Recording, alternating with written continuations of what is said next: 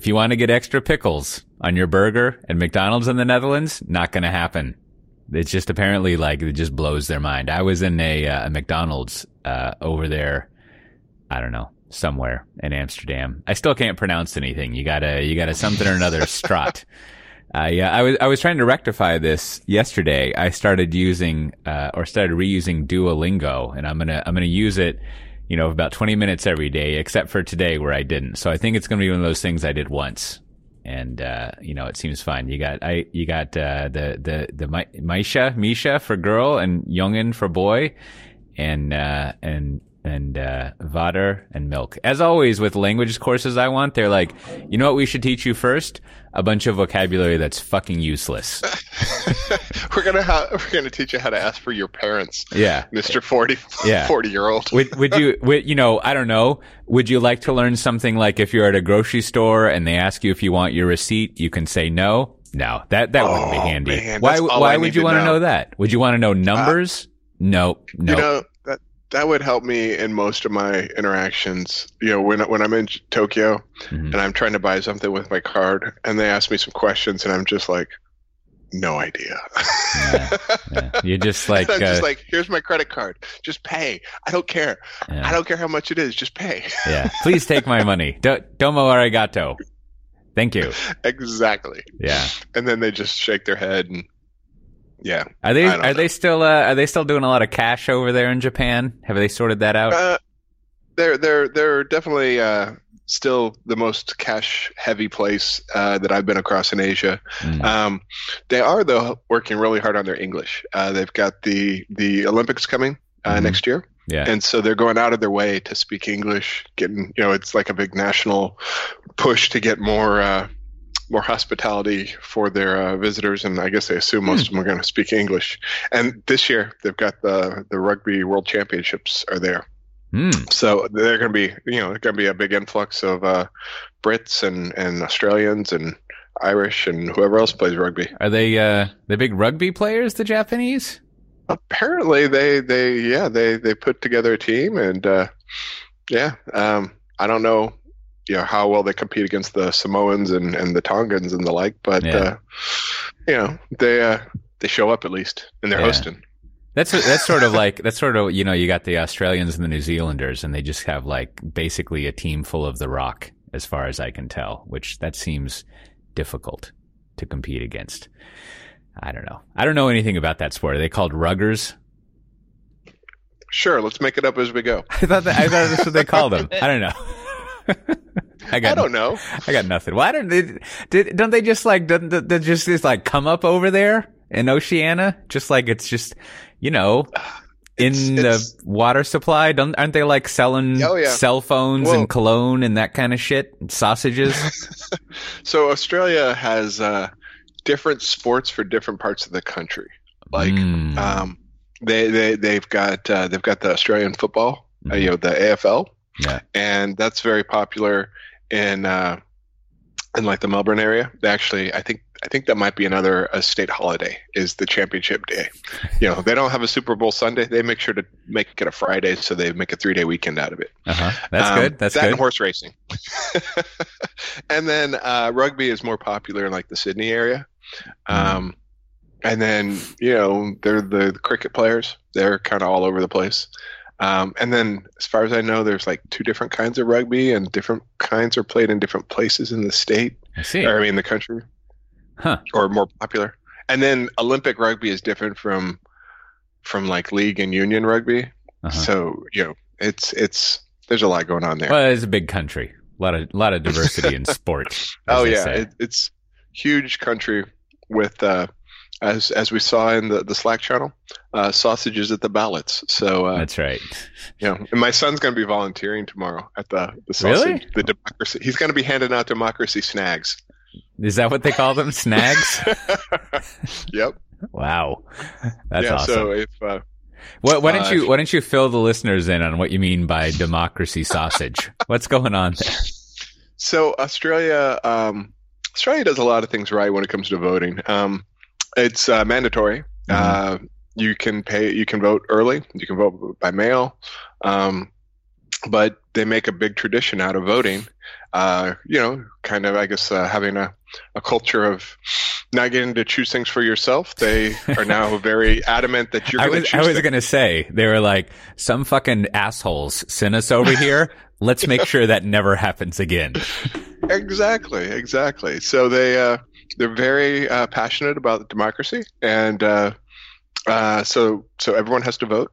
Well, everyone voting age has to vote. I think I want to say like a $75 fine if you don't vote.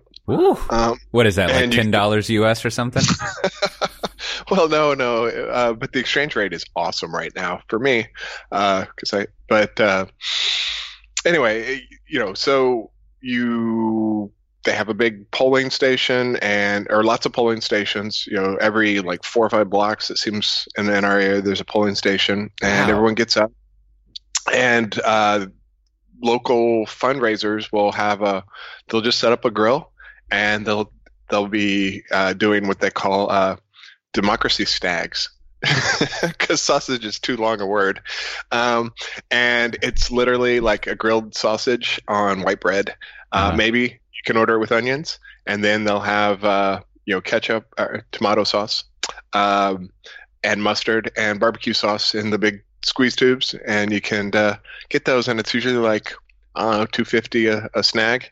And my 9-year-old, he'll scarf one down and ask for another one immediately, and so that's like the tradition. And then in the Slack channel, I posted, somebody actually put up a like crowdsourced map, because not only do they sell sausages, some places the sausages are halal, and some places might have vegetarian sausages, and some places are selling, I guess, cupcakes. So they go all out, and and then the other nice thing, as long as I'm talking about democracy, the other nice thing is they have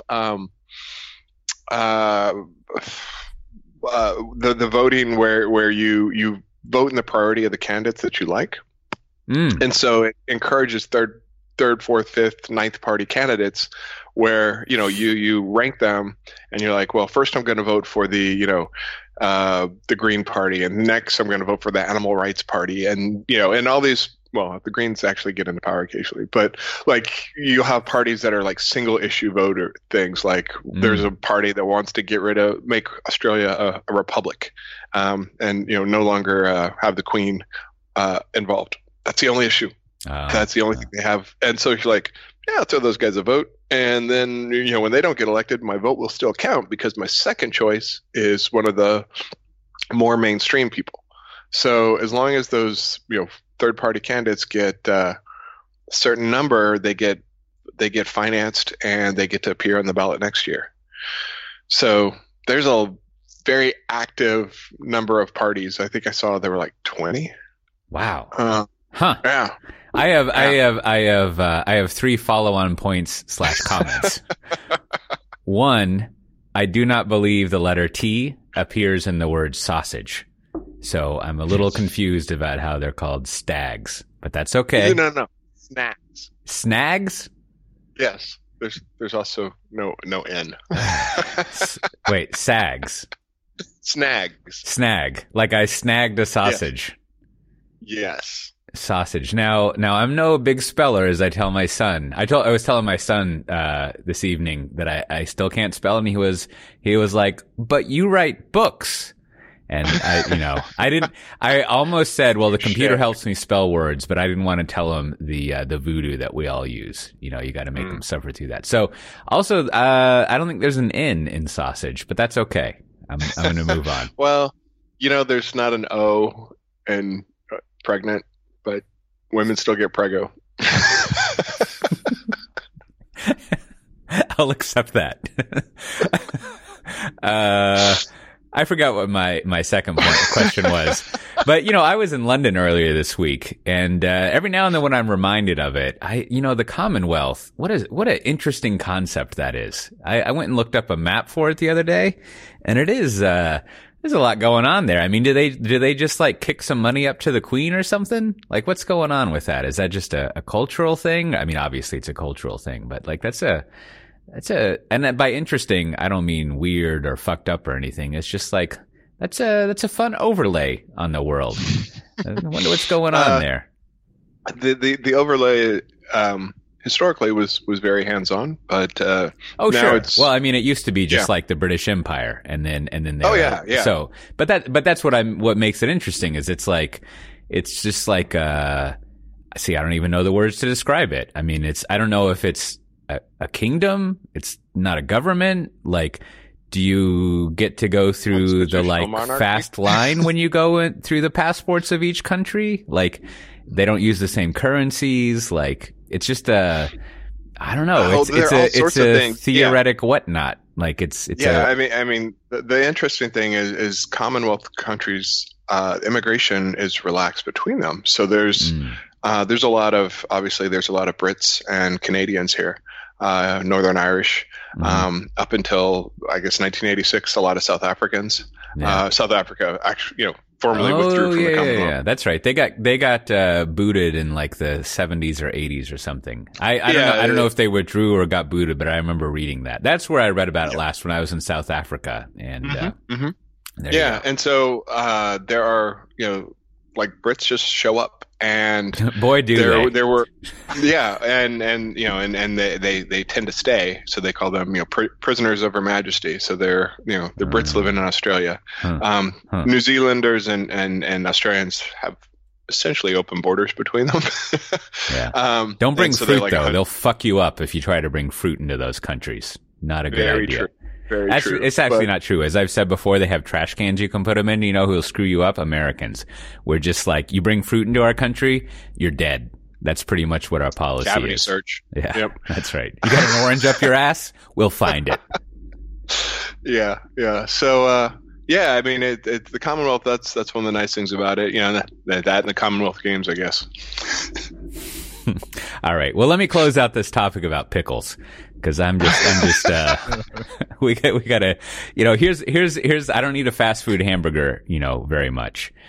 Even, stealth fast food stuff, like back when I was at Austin. I didn't really like those P. Terry burgers. They're like really small, right? Like, I want one of those burgers where like the meat is thicker than the bun.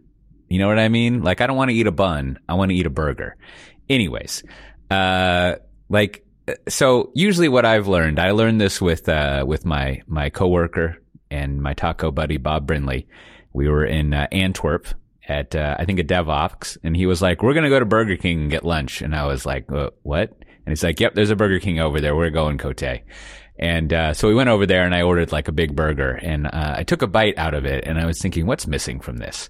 And, I went up to the counter and I said, could I have some extra pickles? And they were slightly confused down there in Belgium, but then very ably, they brought me some extra pickles. I put the extra pickles on the burger. It was delicious, right? Like, your fast food neon green waffle cut pickles really gonna like change the flavor of your burger in a good way. So today, after the kid, my daughter's gymnastics, there's a McDonald's right next to there. You'd take the kids to the McDonald's, I think.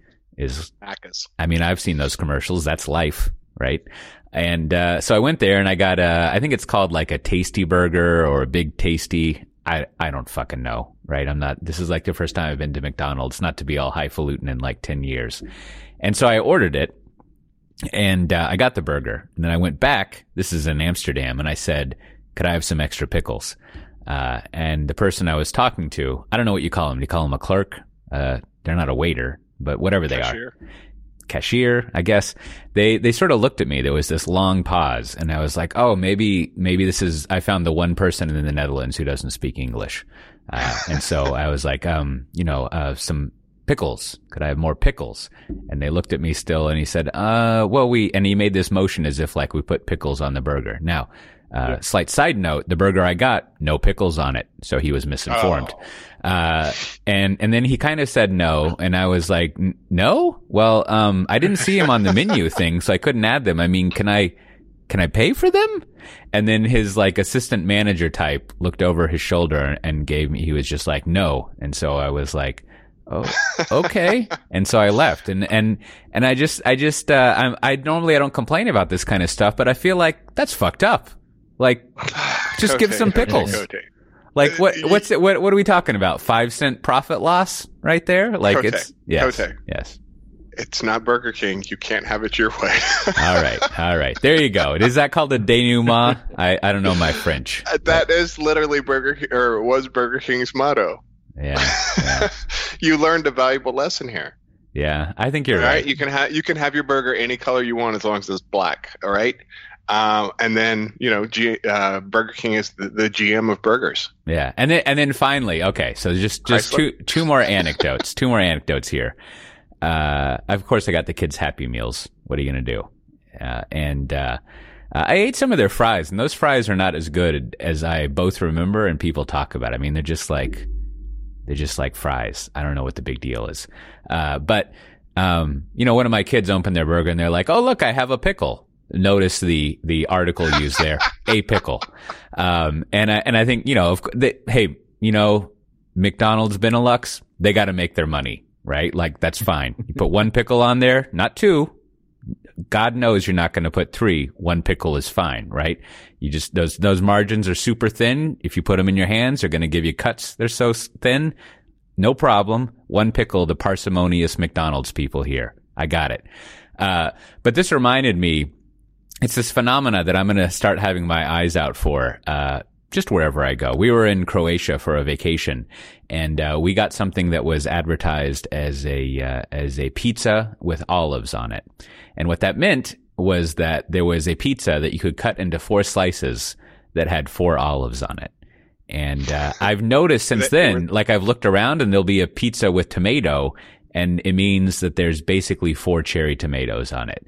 And I'm not really sure, like, if this is some kind of like impoverished Mickey Mouse and Goofy and Donald Duck thing where you get that out and cut like these transparent slices off of it, like that bean they had, or what the deal is, or maybe it's just sort of like a visual thing. But I think maybe it was a really good olive.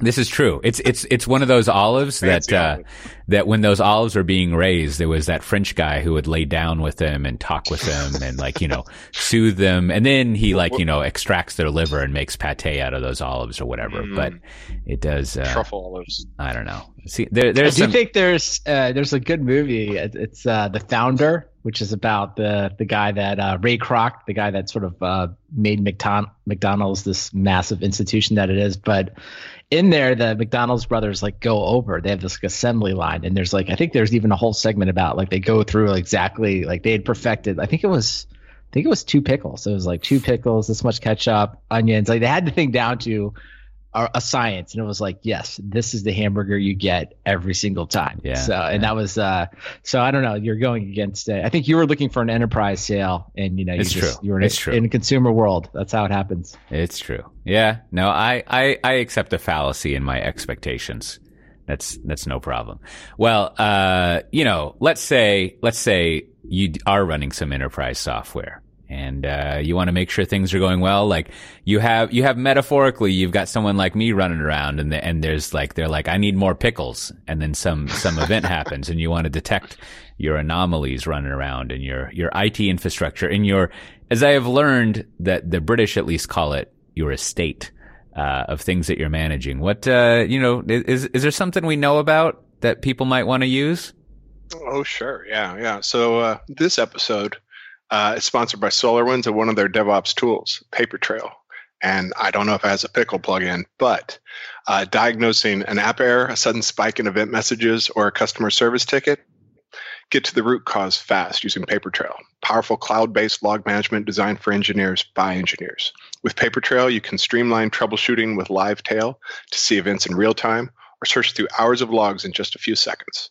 An event flow visualization lets you spot patterns and trends and pick out anomalies. You can select the trouble spot on the graph and instantly jump to those events. As you work, you can save searches and create alerts without leaving the event viewer. And there's nothing to install or set up, so you can be up and running in minutes.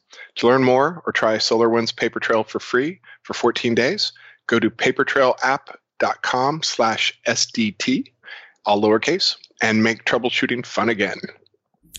Yeah, it should be fun. I think, I saw I forget which conference I was looking at, but Charity Majors was somewhere. Systems management, super fun nowadays. Can you imagine back when we were working on that?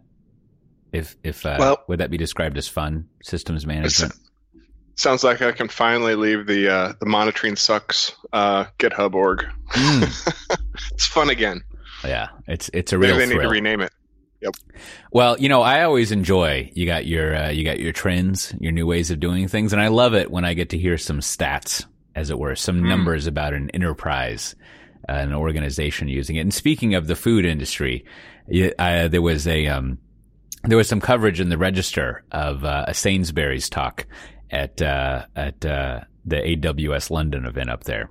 One, I'm fascinated by companies that still have the possessive S in their name.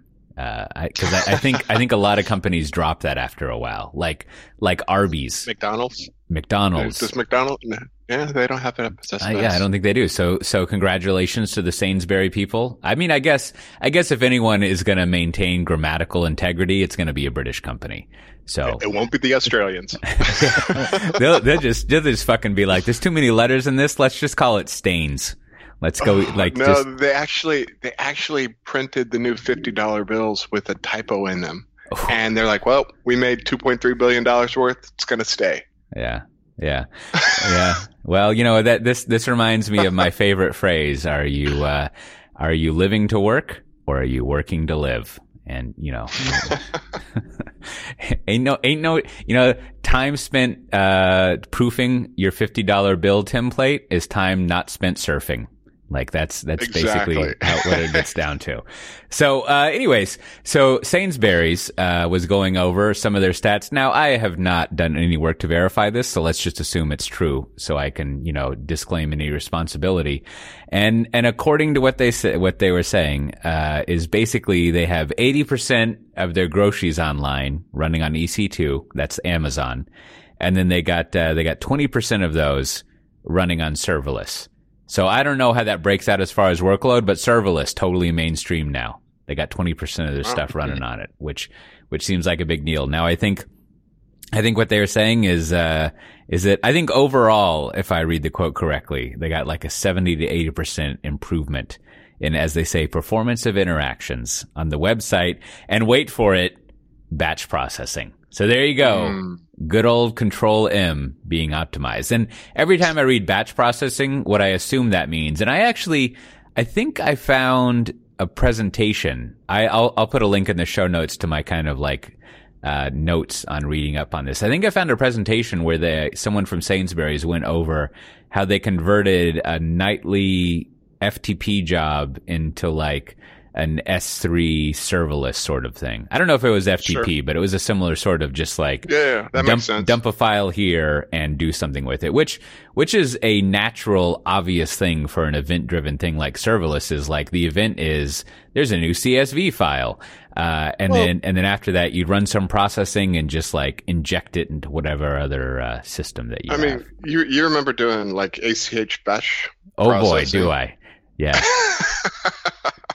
Sorry to bring up the old war wounds. No. I mean, I'm sure because I mention this every time. What I remember there were, I guess you were one of these people. There were like two people, and one of them was one of those like late 90s, like super cool programming dudes who probably had a VW bus and a lot of like Grateful Dead, bootleg tapes. Didn't that dude wear tie-dye shirts and stuff and have like? Are you talking about the young guy, or the old guy? Because the old guy they had to update the company dress code. That yes, you could wear overalls, but you had to wear a shirt under them. Oh man, that's a good look. I love that. What's going on this side? I can see my ma from up here. Hey ma. Yep. That guy was the brains behind ACH processing. Ooh. Well, so the second thing I remember about ACH processing is basically there is no security, which is just like astonishing at the time. Yeah. That was amazing. So anyways, I had an ATM vendor tell me people wouldn't break into ATMs because they were federal crimes. How's that working out for you? Oh man. The security in the cloud, just not strong enough. Am I right? No. Banks, that's where it's at. Yeah. Well, but it's a good write up of how one I would say Enterprise is using that cloud stuff, which is great. Those are fun stats to read. Man, they should have just proved. What do they do with those $50 bills? Are they still in circulation? Oh yeah, they're keeping them in circulation. There are too many to pull them back. Yeah. Huh. Do people use $50 bills a lot in Australia? Because in the U.S. they're not really so popular. Well, there's a lot more PayPass, like Touch Pay here in Australia, but the currency, being right now the rate is like under 0.7 to the dollar. So something that costs $100 in Australia costs $70 in the U.S. So you're going to carry more 50s. Than you might in the U.S. Now, I never took economics, let alone economics 201. But how come the prices don't just adjust? This has, for my entire life, been very confusing. Is it because the currency fluctuations happen so fast that there's not enough time for whatever an Australian grocer is to adjust the cost of avocados to match, or it's weird to me that that doesn't all just level out. Adjust. Yeah, they definitely adjust, and living in Australia, you notice it a lot more than you would in the U.S. And in the U.S., the economy kind of buffers out those things. And because there's such a high amount of trading and stuff, you can buy grapes any time of the year in the U.S., right? They're all right, these grapes, they're from Chile. Next year, next week, they'll be from California just because, they're in season. Australia, things are seasonal. And because it's also a pretty small economic market, you're held at the perils of currency fluctuations and seasons a lot more. So as the U.S. and China are having their trade war, Australia is kind of a side effect. Most of Australia's economy is tied up in China and agriculture and mining. And so prices fluctuate quite a bit at the grocery store around produce, because we've stopped buying blueberries right now, and mangoes are out of season, right? Yeah. But you live in Amsterdam, you can get whatever you want whenever you want. Yeah, that's true. That is pretty crazy. Yeah, and literally, I can buy grapes when they're out of season, but it'll cost $15 a kilo. Oof. And it's how about we move to the next fruit over? It looks like now you're eating avocados. It's So prices tend to lag. They try to ride out some of the currency fluctuations, but eventually you have to start rising prices. Gas is where you see it the most. Because what you're suggesting is that if things were favorable for you, I'm sorry to turn this into a little economics thing, but let's talk about the Queen some more. But let's say you, Matt Ray, has $10,000 over in your American bank account. Now, the currency fluctuates into whatever is your favor. If you use our favorite service, TransferWise, I think they're going to charge maybe 0.5% to move that money. I don't really know. Less. It's pretty great right now. Yeah. Something much less than 1% to move and convert that money, right? Yeah. So you can move your $10,000, and you said it's 0.7, so that you get 30% more dollars. So you're going to get, is that 10,300? Or it'd be 14,000. Okay. Yeah. See, I can't do math. So then you got $14,000 Australian, right? Mm-hmm. And then you're I got to go buy a T-shirt, right? Yep. So now why is that T-shirt effectively cheaper for you than not?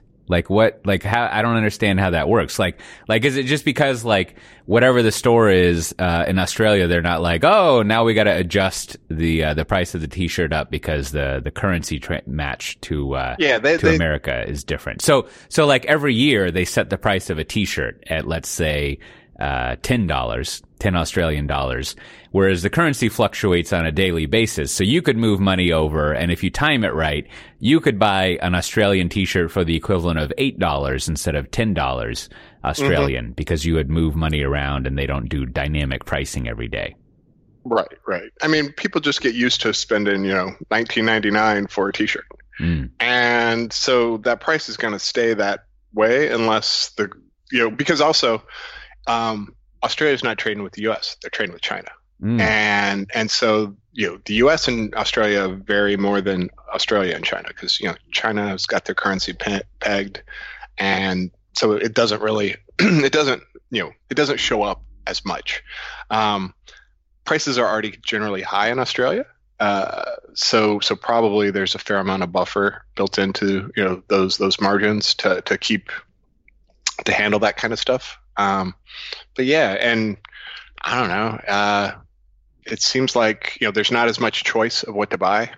So, I don't know what the answer is, but yeah, when right now the currency is 69.3 cents, which is the lowest it's been since I've lived here, and I'm just transferring over buckets of money as much as I can because it'll go back up. So basically, you should move a shit ton of money and buy real estate because the real estate will maintain its value and rise, and then you can get you basically would be getting a 30% discount on the Australian dollar for real estate you bought in Sydney, which is that's expensive, right? Yeah, Australia, buying real estate's still not probably a great deal. They've got a bubble going on. You should buy some rare metals or something. Well, that's the mining economy is also starting to shrink a bit, but I think I'm seeing why it's at 0.69. It's all coming together. Yeah. There seems to be a bubble on the real estate market. I think housing prices are down 10% off of last year. I got it. You need to make some bets on rugby, and you'll get a 30% discount on the money you put in. Exactly. Got to go play the pokies and put it all into horse racing. Yeah. All right. Well, I don't know what a pokey is, but I also don't really remember what Bitnami does very well. And so my friends my corporate friends over at VMware, looks like they bought Bitnami. I used to talk with them a lot when I was at Red Monk and 451 Research, and this was basically the days when there were virtual appliances, which is something I kind of barely understood back then. It seemed like a crazy notion that you would run a virtual appliance, but they were really good at packaging that up and putting a bunch of open source stuff into a virtual appliance. And I believe, and I go over this, correct me if I'm wrong, but I believe what Bitnami has done now is they still package up software for you, but they do it in probably still in a VM based way, whatever type of VM you want. But it seems like they also basically are effectively like a container registry, sort of, kind of. And then also they know how to update the install that they do of those things, which got me thinking, isn't that what Habitat does? Except maybe for off the shelf and off the open source web software? I mean, similar. So Bitnami's been around for, I think they said 10 plus years. Long time. Yeah, a long time. We actually used them back at the Xenos days when we made our packagers for some of the OSs, like Mac OS. Maybe I'm confusing them with somebody else. But they got their start with, hey, we've got a cross-platform packaging format, like an RPM Anywhere that you can package up whatever your app is and it'll run. And then that evolved into VMs, and then it evolved into containers and Docker and cloud marketplaces. And so they've always really focused on packaging up applications and handling their life cycle. If you needed an open source application that didn't have a company behind it, you could probably find a Bitnami project or package of it on all of the clouds. And so it seems like a pretty natural fit for VMware, where they're trying to help people move into the VMware cloud, the overlay that they have, and they're like, hey, why don't you just package up the things you already have with this, and use one of the many things they've already got and send it over. I see. So it's basically like you have some software you want to package up and regularize how it's installed on various types of infrastructure. That's more or less the technology of what Bitnami does. Yeah. I think it's Stacksmith, right? Is the name of it. And I think that's the whole point, right? Is it just generates all the different potential ways to install it, Docker files, Helm charts, et cetera. So, I mean, it seems like to me very natural fit to VMware, right? So, and I think the place that probably makes the most sense is that I think, this is for a long time. It's always been like this would be the preferred way for all ISVs, right? To just, partner up with them and then either create like a catalog or a repository. So I think Bitnami, and I always think about like winners and losers and why does this make more sense? But I think Bitnami doing it as just their own smaller company it always kind of made sense, but it was always like, this would probably be better suited for like a large company, and VMware seems like the natural place where it's like, just because now all the ISVs can call VMware and say, we want to package it up. We want to put it in all the popular configurations. And then, I'm sure VMware will eventually say, well, why don't you just like buy it from our catalog, get it off our standard catalog. And, that'll be a lot easier. So I think that all makes total sense to me. Yeah. Yep. Well, also too, it was a nice, sometimes you see these acquisitions and there's a lot of like, oh no, I'm sorry to see that. But I actually thought this was very positively received. And I think a lot of people knew what Erica, I think that's who we used to talk to, Matt, back in the day at Xenos. I think people were just like, I think they only took 1.1 million in funding. And I assume they, I just assume at that level they did a good job. I mean, they got a good exit. I don't know. It's just maybe, I don't know how to say it in another way. It's like Bitnami always seemed like a nice company. Everyone enjoyed working with them. They were nice people. It was like nice to see them be bought, and hopefully all the people that spent 10 plus years doing it got a nice payout that isn't like obscene, but probably really good for what they had in the company. So I don't know. It's just nice to see. I mean, with so much other M&A and it's like sometimes a lot of negativity. This one seemed, I just generally felt like there was a good Twitter vibes, if you will, to everyone towards this one. There wasn't any like, I can't believe it, my tattoo of Bitnami is out of date, or there's no craziness like that. It was like, no, this is good. We're all happy. Yeah, I used to see her on like the analyst circuit all the time. She's always really nice. She's pleasant, as they say in one of my favorite songs, right? Like if more people were like her, I'd worry about things, only a little bit, but that's all. Like she was always. It is rare to nice. See someone be at a company for a long period of time in an executive role, and for the most, as far as I know, universally positive reviews. It's just, it's almost impossible. So the fact that she somehow did that is like a testament to her, I guess, in the company and just everyone. Because normally, even with the people that you think are generally good, there's usually somebody who's like, oh. Let me tell you some stories. And it's like, no, I've never heard anything like that. I don't know. Maybe I'm just not in the circle, but it's good. So good for them. Congratulations to them. We need to start a new LinkedIn endorsement. I guess this is like, 5 years. 5 years ago, it was fun. But a LinkedIn endorsement that's not a handful. That would be, I'd like that. Good people. That would be nice. Doesn't even show up and try to get into your hands. Would prefer not to be there. That's what I like. Well, that'll be fun. That also since we love charts, I don't have it extracted here, but I think in their official blog post they have over there they've got some sort of cloud native strategy chart. It's a European style burger. It's got a slice of bread on the bottom and two things on top. No bread on top. Just it's very open faced there. You can go check it out. I don't think they modified it to put Bitnami in there. But that's fine. Now, this reminds me of something I hadn't put in the show notes. Let me get y'all's quick take on this. I was reading a little write up. I didn't read it that closely, but it looked like there were some comments about how Red Hat was going to be integrated into IBM, or rather not. And if I remember the wording, and I looked at this kind of closely, it said IBM reps will be able to sell. Usually call it legacy, legacy IBM and Red Hat, but Red Hat reps will only be able to sell Red Hat. Now, I don't like what, other than me, like making up 6 different explanations of what's going on there. Like what's the strategic thinking behind that? What do y'all think? I guess they're easing the Red Hat sales force into selling IBM products by telling them, like, look, first year we're not going to put you on the hook for learning the IBM portfolio. You've got a lot of accounts that might not have IBM exposure. We don't want to mess that up just yet. But like, I can see the flip side too. Like the IBM salespeople, they're like, oh yeah, my Rolodex just got 30% larger. I'm going into those accounts. Yeah. That was my first thought. Is, I mean, obviously this favors the IBM rep if they can figure out how to sell Red Hat, which is always a challenge for the behemoth with the smaller thing. But I don't know. What do you think, Brandon? Why would you do that?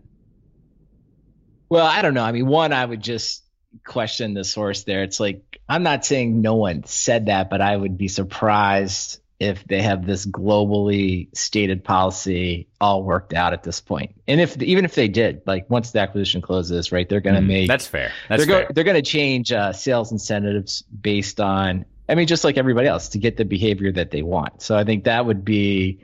At best, this is just somebody saying this is what they think they're going to be. But I think 6 months into it, you may see something different. And I think probably like everyone, I think it's just more simple. They're just trying to keep it simple for the sales reps. I mean, because if you like on all practical means, like even, and I think if you've worked with salespeople at all or sales incentives, like sure, there's always like stuff they could do, right? But that's much different than like what will a rep do? And reps are just like sales reps, just like anybody else. They're going to do what is the easiest and simplest. So to think that you're like an IBM rep and you maybe don't know the Red Hat portfolio inside and out, and you've got some existing accounts, like it's probably not the easiest thing for you to do is go sell Red Hat, right? It's probably easy for you to go sell something else in the IBM truck to start with. So I would expect that's going to be at least for the first year, that'll be the most popular sales motion. And then over time, right, as it makes more sense, maybe the sales forces get blended together, or maybe there are different sales incentives. But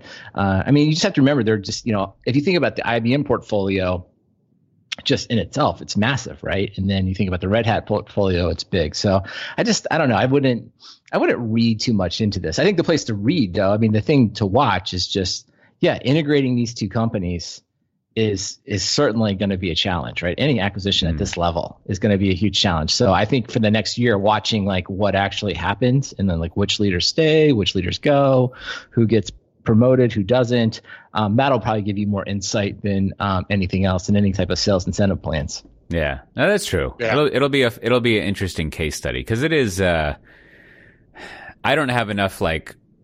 Well, I would never have firsthand experience because me and sales are terrible. But like, I don't have enough like secondhand or voyeuristic experience. But like the way I have noticed over the years, starting with having worked in M&A, that the way you integrate and synergize your sales forces is perhaps the most fraught, difficult thing about an acquisition. A technology acquisition. I mean, as you were joking earlier, there's a whole like I don't know, tattoo culture sort of thing. But like that pales in contrast to like, well, how about we make some money? Right. And the way you educate people and align them and have them partner or not. And like all that stuff is super complicated. Like it's very difficult. Yeah. And I think most people, it almost always starts like every conversation will start with the same thing. Like, hey, we don't want to mess up the current deals in the current pipeline. So usually the statement is something like, for the moment, everything is the same for everyone. And the thought, it makes total rational sense that like, that's great because that means the pipelines won't go down. But of course, like the reality is like, no, it doesn't. Like you can't really do that. Like you've introduced change into the environment. Just because you tell the people everything's the same doesn't mean it's the same. Because like, and this is where like it takes like probably 6 to 8 months for like leadership, for people to really become comfortable with like, oh, we didn't want to make any changes because we didn't want to affect the pipeline. But it turns out the pipeline's being affected by this as an announcement, right? And then there's the slow process of trying to figure out different incentives that provide, make sure all the reps can get paid and money can be made, but at the same time, that doesn't cannibalize any one product line too much. So this is why I just think acquisitions, as you're alluding to there, Cote, M&As, I mean, it can take years to like really figure out the right set of incentives that yield the right kind of pipeline and ultimate revenue. Yeah. Well, I mean, this is the kind of thing working in the tech industry that maybe like, I'll work in some counter example or some example of this, but it's just like, I always feel like this notion that you're going to acquire a company and like they always use this phrase, keep them at arm's length or run them independently. Right.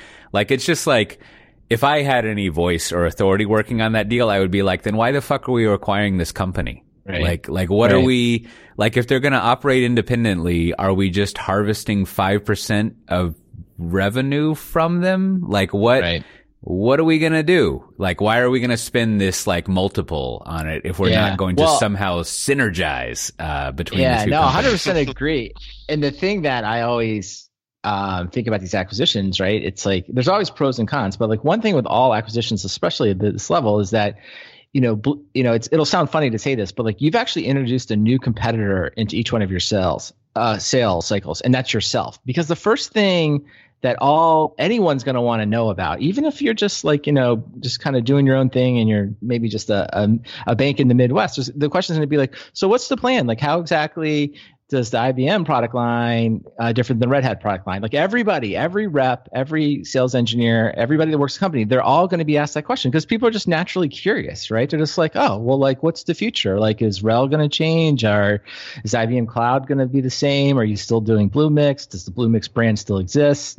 Like all these are just natural questions. It's almost like, the nature of like gossip, right? You just like, oh, like, so-and-so got married, what's going on, right? So like that's going to slow down. This is back to the incentives. Like that'll slow down every single deal, right? Because it's a conversation everyone wants to have. So if you don't have like a really tight answer, and usually it takes a while to figure that out, it's like this is why the sales initially go down, right? And until they work out that entire thing, and then of course, even if they had it all figured out, just getting that message across a large group of sales reps and a whole organization, that probably takes anywhere from 12 to 18 months as well. Yeah. And then the positive version of all of that, more or less, is like one should expect that success in an acquisition takes a long time, right? So like it's going to take especially the giant ones, right? If you're just doing some sort of tuck-in or a technology acquisition or whatever, like sure, no problem. Even that's going to take like a year or two, but especially something like this, it's just like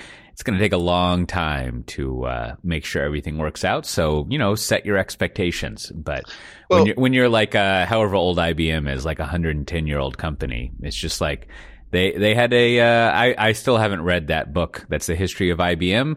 But, they took a good 5-10 years to integrate together all their weights and scales and punch cards and seemed to work out. So like if you there's some interesting like board fights and stuff that they had way back then with who is it, Thomas Watson Sr. or something? That guy was a real operator. He really came from I guess it was NCR, the cash register people, and he came in there and just like took shit over. It's kind of astonishing to read the history of that, because you can imagine he's in one of those like tweedy suits with like some Hudsucker proxy ticker tape going, and he's just man, that's a whole other world back then. I was going to say, flash forwarding a little bit to just a little bit more recent acquisition. Like, I mean, go back to the time of Tivoli, right? Tivoli was a huge acquisition at the time, right? Not as big as, at least financially, as Red Hat, and there was, I think, clearly some overlapping, product lines within IBM. And you look at that now, it's like, I mean, the Tivoli brand still, even though it's been retired for a long period of time, it still lives on. But I do think, if you just sort of judge that acquisition based on, did IBM make its money back and a lot more? I think the answer would be yes, right? Like if you think about where all those products ended up and, the different places in the organization it touched. So, but that's been, at least, we're almost talking 20 years, right? So I think if you look at it that way, to your weight, I guess you're like a weight metaphor, like what is it, like in the short term it's a track meet, in the long term it's like a scale. I don't know, some saying like that, right? And it's like, I think, if you look at it that way, I think it could definitely happen. And I do think, just to what I said, right? Like there are definitely answers to a good story. Like I think you would just go all in on OpenShift. OpenShift is the platform of the future, and you talk about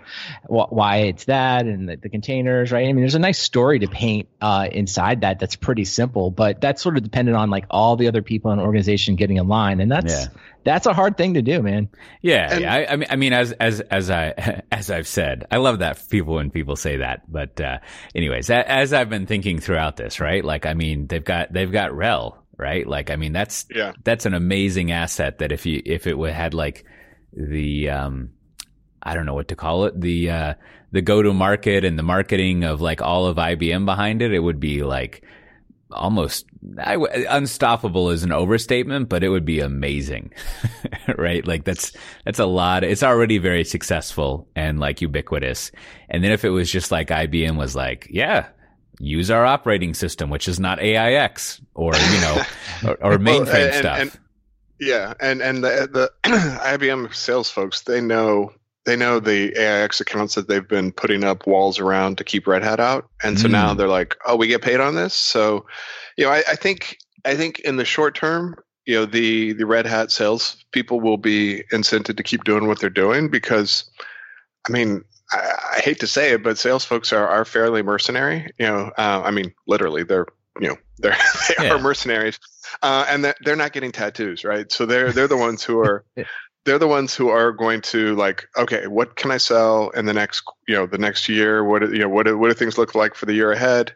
And the IBM people, they'll look at the Red Hat portfolio, which, there's no way that 100% of Red Hat's products are going to survive the transition, right? So, there's going to be like, well, this JBoss product gets, sacrificed in favor of WebSphere, or, this line of whatever else is replaced by some IBM product, and there will be some like AIX cannibalization in favor of RHEL, but like the salespeople in 2 years, I'd put money down that like in 2 years, 75% of the Red Hat salespeople will be gone. Love a big slice of AIX. That's what you want. But I do think, to your point, right? Like the way these acquisitions are successful, right, is when you take something that's been a really strong product on its own in any kind, right? And then you amplify it with a bigger sales channel. So like RHEL is an obvious winner. It's like RHEL, I mean, it just feels like that is the enterprise Linux. So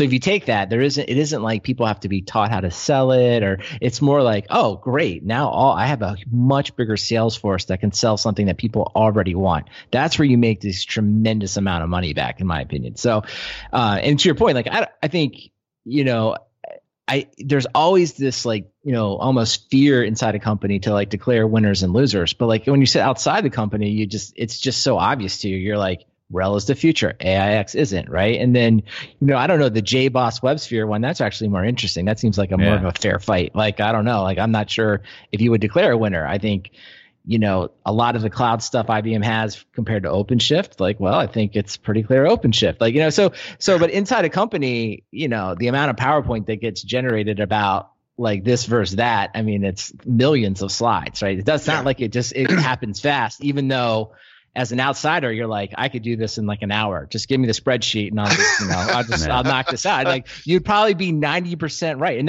it's not like me personally. It's probably anybody in tech, but it's just because you're so dispassionate. But just remember, inside a company, it isn't just dispassionate robots. It's like, no, people have spent years of their lives on all these things. And some people even have tattoos, right? And it's like, that's a pretty hard meeting to be like, I got the JBoss tattoo. I'm not going to probably be like, tattoo, right? Yeah, you're not going to sit there and be like, I think your thing is better when the tattoo is on your arm. No one has ever done that. Well, so that has to work itself out.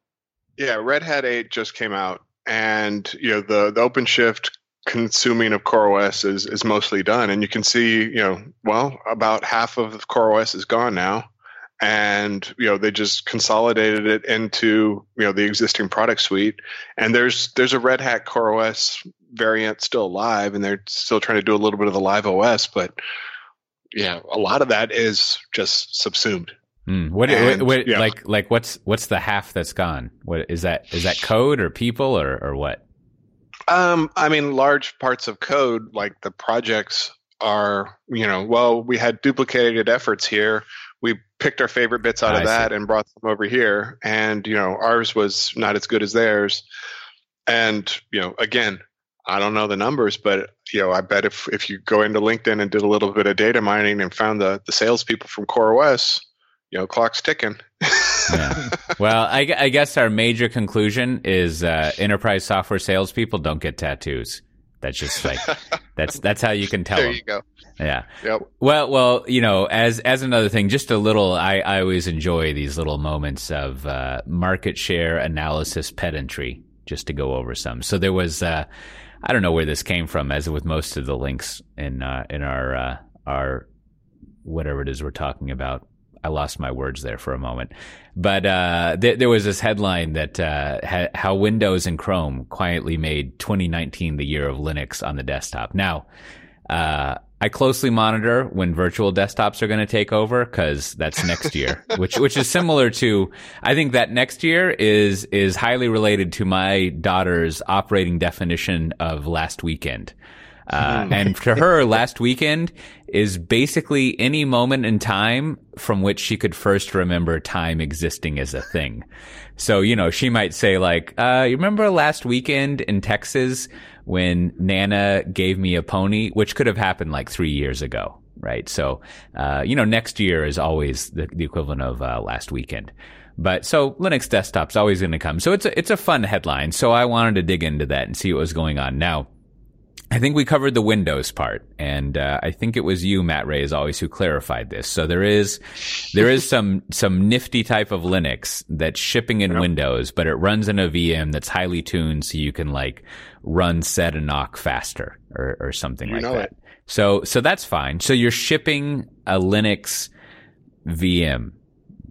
Is that accurate in all Windows? So that's cool, right? But that's I don't necessarily know if that's a Linux desktop. But still, there's, it'll be fun once all of that ships to see how this affects the IDC always breaks out operating systems based on paid for and shipped.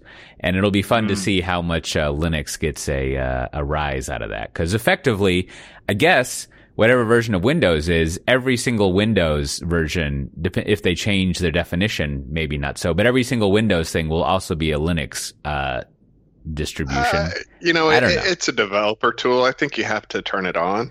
So, okay.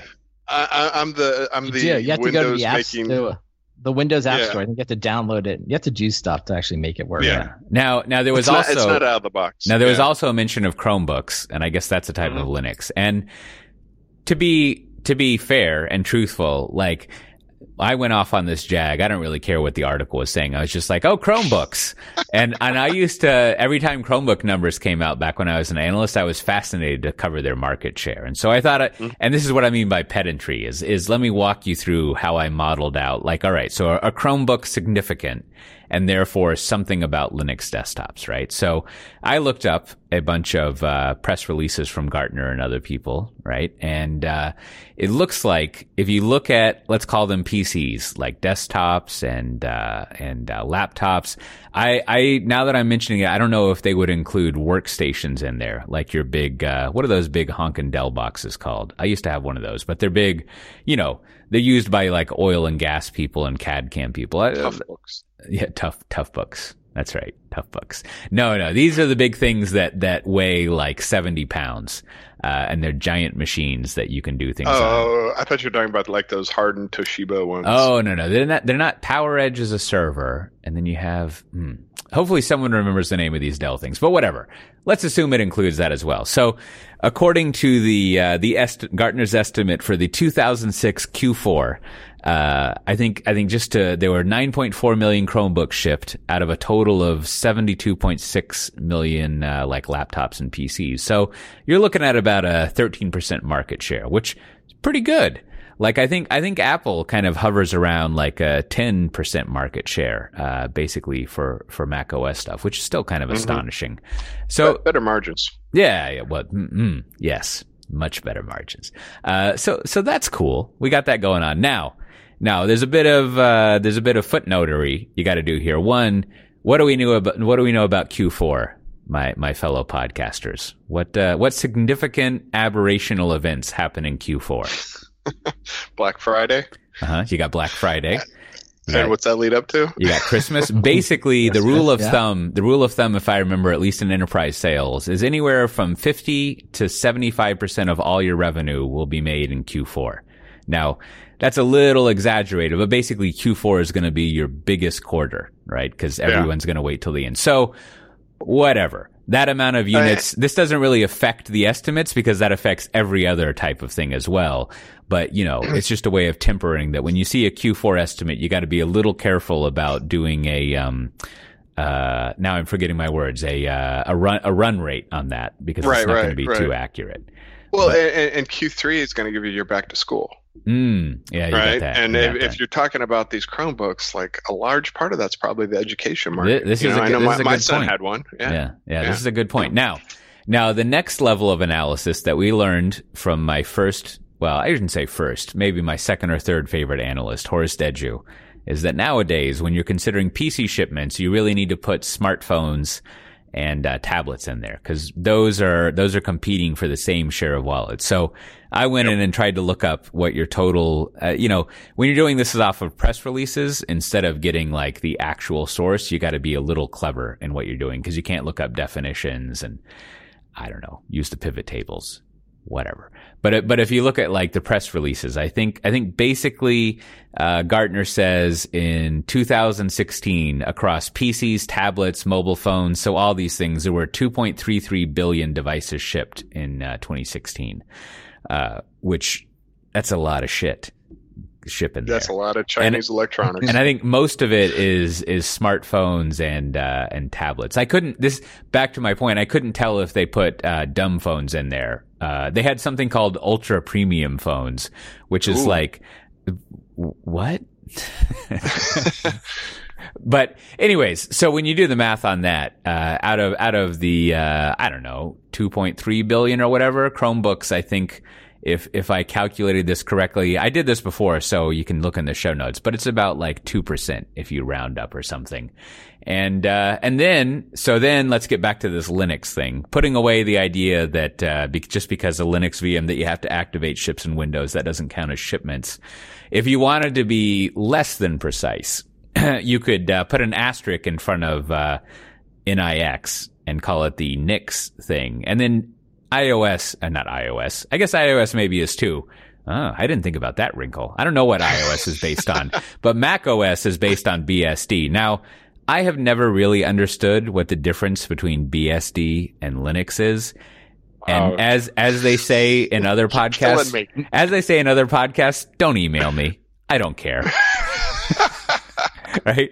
Basically, does it have a man page? Then it's a Linux to me. That's okay.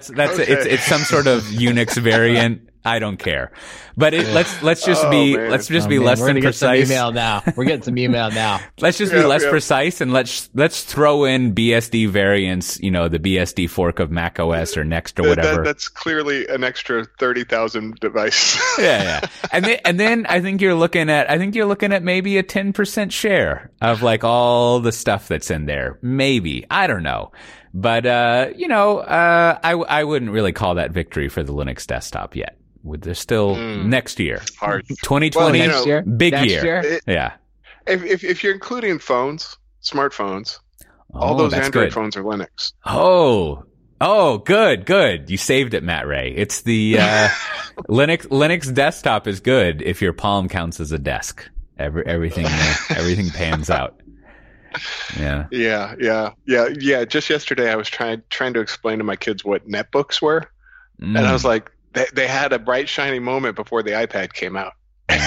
I got one of those Xenos ones from your buddy Hinkle with the zebra on it. That was nice. Good stuff. That's a classic. That's probably worth millions of dollars right now. Oh, I think I sent it to Goodwill or something. Yeah. I do feel like the Chromebook, though, even when you're at like the kids' school, people are like, "Oh, you're using the Chromebook," and the kids are like, "Yeah, the iPads were taken." Like that's always like the it's always. I never feel like the Chromebook is it's the thing that's most available, not ever loved. Like I never hear somebody like, "Oh, I got a new Chromebook. I just replaced my my MacBook with a Chromebook. I'm so much happier." Or even my Windows. It's just so it's always funny when you run through these numbers. It's just like the Chromebook is a great utility device that people will choose if given no other option. Yeah. It's like good job. And let me make explicit my counterpoint to my counterpoint. And Matt Ray raises a good. Basically, if you throw in Android and probably iOS, iOS, I don't know, did they do that from the ground up? But especially if you throw in Android and everything, it is, and we're not even getting to the cloud and the server side. But yeah, I guess for end user devices, like Linux, I don't know what to call it, but like Linux is a pretty fucking big deal. So, good for them. That's this just in. Yeah, maybe if you were IBM, you might want to buy it. Hey, and then on the server, I've always been a little skeptical of the sort of like Linux runs the cloud and therefore whatever rah stuff. I guess I don't know. I shouldn't be that skeptical because runs the compute, but it is there's something. But all this different about data, that. like, it sort of obfuscates like the point people want to make is like, will there be a day, like beyond all of this, will there be a day like, hey, we're opening a company, like it's a call center, we're getting like 100, we have 100 people in the call center, like, are we going to buy them all Chromebooks instead of Windows laptops today? Yeah, And it's like today, almost every other company is going to buy a Windows computer of some kind. So like that would be the interesting thing. It's like, yep, the shift finally happened. Like, yep, we opened this big company. It's an enterprise company. It does some type of business functions, and they actually, most companies are making the switch. They're no longer buying Windows notebooks or PCs. They're buying Chromebooks. Like, Yeah. it's like, I don't know. Here we are. Like we're like well into this, and that's not changing, right? Like everyone's still getting some type of Windows laptop. I think you're right. That's the good framing. Well, speaking of framing, there's a lot of conferences always coming up. Now it's going to be August. You're going to want to go to DevOps Days Minneapolis. I was looking at I was trying to figure out like, what talk should I be given? Like if you have any suggestions, you should email me that. I need some new talks. And I don't know. I've got some genetic defect where I don't think I can come up with talks that people want to hear. It's very weird. Well, not weird. I don't know what my problem is, but I'm always looking for new ideas. But you got DevOps Day Minneapolis going. It looks like on their agenda, a lot of security stuff. Our goat farm guy is doing some workshops there. So he'll show up. But you can get a $50 off if you use the code SDT2019 to register for it. We still got a lot of spring tours all throughout the year. If you go to springonetour.io, you can look those up. There might be a discount. I don't know. I forget. There probably is one. But you should definitely go attend those. Those are fun, and I'll be going to some of them. And then also, totally just because of my old association with them, I saw that the Red Monk North America conference, Monktoberfest, where there's lots of beer and talking about the great side, the people side of this tech industry. It's going to be October 3rd and 4th in Portland, Maine, not the other one. And I saw their CFP is open. Now they have a very malleable open CFP, as it were. They didn't really specify topics they're interested in. And it really basically never closes. So basically what that means is you should pitch Steven on some talks. And if he's interested in it, he might accept it. But if you can make your way there, you should check it out. It's a great conference. I've been there embarrassingly once. but I've watched the videos, and it's a good thing. How about yourself, Matt Ray? Any conferences you want to tell people about? It's finally here, man. Sunday I fly over to Seattle, and ChefConf is where I'm going to be. I don't have it. I'm going to be TAing a workshop, and I'm going to be giving a talk about banking on automation. So hopefully I'll see you there.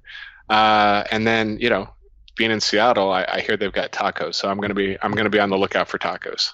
Full report back on the taco situation. Send some pictures, and lots of pictures. What you've got to do, Matt, what you should call Instagram? You should call it Matt Ray's Chef Con Taco Inspection. Oh, there we go. Huh? Oh, gosh. Oh, he doesn't work in marketing for nothing. For every conference, you should start to make a habitat out of it. Oh, is that good? Keep working it, Gote. Thank you. All right. Well, Brandon, do we have any announcements, administrative stuff to go over? Well, one is your new talk is tacos and IT transformation. That's it, Gote. There you go. That's all you need to know. No need to email me. I think that's it. It's done. We do. We had a email from Tom from the Netherlands. Gote, you have to help me here. His town is Schijnerman-Kugelen.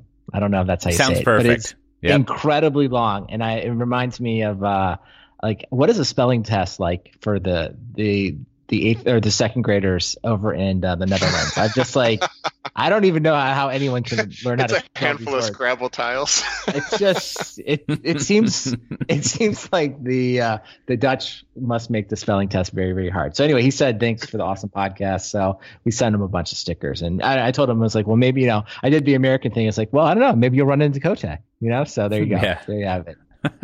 That's right. There's not that many people here. Yeah, if you want a sticker, you can just send your mailing address to stickers@softwaredefinedtalk.com, and I will send you a sticker anywhere in the world. So definitely hit us up. That's right. We'll go get some Bitterballen and sprinkle like chocolate sprinkles on top of buttered toast. Call it a day. That'll be good. Well, as always, you should check out the Slack. If you go to softwaredefinedtalk.com, I think it's /Slack. You can join us there. There's always a lot going on there, and it's fun to hang out. Well, this week, Matt Ray, what do you have to recommend? Well, as we mentioned earlier in the show, I do like TransferWise for sending money internationally, so I had to pitch that out.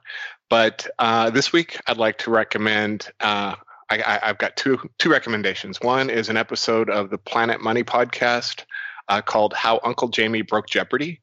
They've got the guy Jamie Holzhauser or something like that, who's on a tear on Jeopardy. I think we talked about it last week.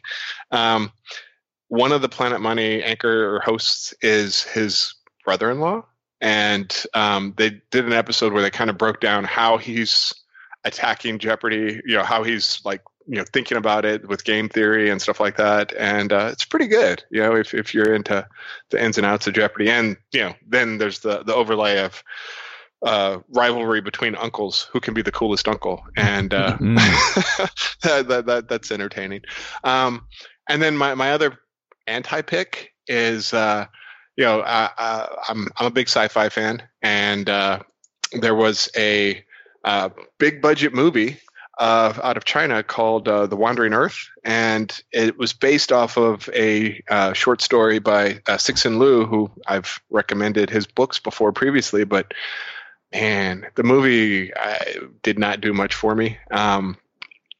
Just because it was literally, a big budget Hollywood kind of movie where you're like, that doesn't make any sense, and you can't drive from China to Indonesia in 4 hours. It's like, it was just it just made my head spin, and it just made me angry at the bad science fiction. So what you're saying is don't watch that. Well, and apparently it's got like the Chinese version of The Rock in it, so that should have been. And if you're gonna drive to Indonesia, either bring $30 or be an Australian, because you gotta get a visa or claim that you don't have money for it. So yeah, we got it just there was a lot of head scratching, and but it was I guess it was a nice try. I definitely encourage the other markets keep making more science fiction, because I always like the hidden gems, but this was not a hidden gem. Well, I want to suggest that the current benchmark for a just kind of like a highly entertaining but super dumb like sci-fi movie is the first Pacific Rim. Just like, if you think you can do, seen it yet. If you think you can do better than that, you should do it. If not, make some independent movie. Do something else with the money. Like don't waste it. Well, how about yourself, Brandon? What do you recommend this week? Yeah, well, speaking of independent movies, I watched this. I guess it was kind of a low budget, kind of a little bit sci-fi movie called Jonathan on Netflix, and so it's just about a guy that has a unique condition, and you kind of like we watch him in his life as he tries to deal with it. So I think it's worth watching. It's good. It's probably very easy to watch on a flight, because it's just again, low budget, not a lot of special effects, so it's perfect like iPad kind of movie. And I think the ending, I like I always like it when the endings kind of leave you with like, what exactly happened there? So check that out. And then I was also going to we'll give a quick shout out to our sponsor SolarWinds. So Microsoft, of course, came out with a new terminal, and they have this really cool hyped up video about how you can use the new terminal and all these things. And it's well done. It has music. I think it is very well done. But it reminded me of a video I had a hand in at SolarWinds. It was they're under their Dameware video. So it's Dameware SSH, and we did like a movie trailer. So I'd like to say I was one of the creative forces behind it. But it's like you go back and you read something you wrote a long time ago, or you watch something. It's like, did it hold up? Is it still good? And I actually thought this one held up. So I figured I want everyone to watch the Dameware movie trailer for the SSH client that they released a long time ago, and you can compare it and tell me if you think it holds up and if it stands the test of time against the new Microsoft terminal video. So you can waste 1 minute of your life watching both of those videos, but they're kind of fun. They're both kind of fun. So check them out. Well, highly related anti-recommendation, do not go look up all my Red Monk videos and watch those. I don't think they stand the test of time. Did not hold up. It is hard. It's very hard to go back in time and watch things that you maybe once did. Yeah, there's a few where I have abnormally very curly hair, which is kind of an oddity. So maybe you can find those. But oof, those videos. They were great at the time. So first of all, if you haven't purchased my book, Digital WTF, which is a collection of register columns and other things that I have. You should go, you can look in the show notes, of course, but if you go to leanpub.com/digitalwtf, and you use the code SDT, you can get it for just $5, instead of, I think it's a minimum of $15 or something. But, you should go there, check that out. Just use the link in the show notes. It'll be easier to go there. You know, I've read the articles. They're great. If I do say so myself, they're fun. And then my recommendation this week, and there's a couple of other things like a webinar I recorded recently and a podcast. If you're really interested, you can go look in the show notes. But I finished reading this book from some of the people at the United Kingdom, the UK, GDS, which is the Government Digital Services, which most governments nowadays have one of these. And it's called Digital Transformation at Scale. And it's a fantastic book, as there's no tacos mentioned in it, but it's all about fixing up the way that you do IT delivery and software delivery and all of that. And, it's very detailed. And it's of course focused on government stuff. So they talk about ministers and politics and things like that. But in general, I think it's good advice and kind of a systematic way of thinking about things that applies to anyone who wants to improve the way they do the software. And of course, they misspell any word that should have a Z in it, but you can probably put up with that. That's fine. And but you should check it out. Digital Transformation at Scale. Well, as always, this has been Software Defined Talk. If you want to get the show notes for this episode, you can go to softwaredefinedtalk.com/179. Next week will be episode 180, which we will no way celebrate or really care about. I assume, which is probably good. But also, if you want to see all the past episodes, of course, you just go to softwaredefinedtalk.com. You should join the Slack channel, see what's going on there. And we're over in the Twitter and the Instagram and LinkedIn and all that kind of nonsense. And with that, we'll see everyone next time. Bye-bye. Bye. May I help you, sir? If I wanted a Whopper and asked you to hold the pickles and hold the lettuce, would I get to hear you sing? No, sir. You'd get to hear us sing. Hold the pickle, hold the lettuce, special orders, don't upset us. All we ask is that you let us serve it your way. Hey, you got one big hit. Well, the Whopper's one big hamburger. Have it your